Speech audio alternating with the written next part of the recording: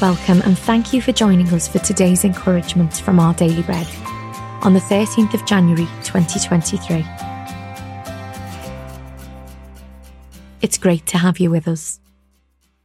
The Bible reading today is 1 Corinthians chapter 9 verses 19 to 23. Though I am free and belong to no one, I have made myself a slave to everyone, to win as many as possible. To the Jews I became like a Jew, to win the Jews. To those under the law I became like one under the law, though I myself am not under the law, so as to win those under the law. To those not having the law I became like one not having the law, though I am not free from God's law, but am under Christ's law, so as to win those not having the law. To the weak I became weak, to win the weak. I have become all things to all people, so that by all possible means I might save some. I do all this for the sake of the gospel, that I may share in its blessings.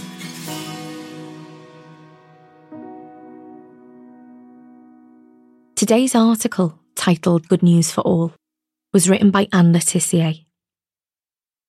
Mary Sumner, founder of the Mothers' Union in the 19th century, was so nervous about speaking at her first meeting that she asked her clergyman husband to step in.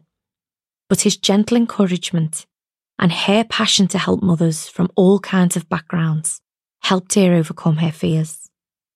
The meetings helped mothers support each other, while Mary taught them how to know and live well for Christ. A prayer she wrote and prayed daily reflects her heart. All this day, O Lord, let me touch as many lives as possible for you. Mary's prayer affirmed her belief that the good news of Jesus is for all people.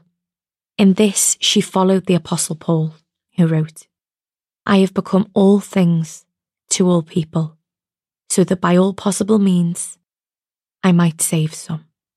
While staying true to Jesus, Paul accommodated himself to the various people he engaged with: Jews, God-fearers or unbelievers, the confident, broken or demoralised. Compelled by Christ's love, Paul gave generously of himself, all for the sake of the gospel. Seeing individuals as Jesus sees them inspires us to reach all kinds of people.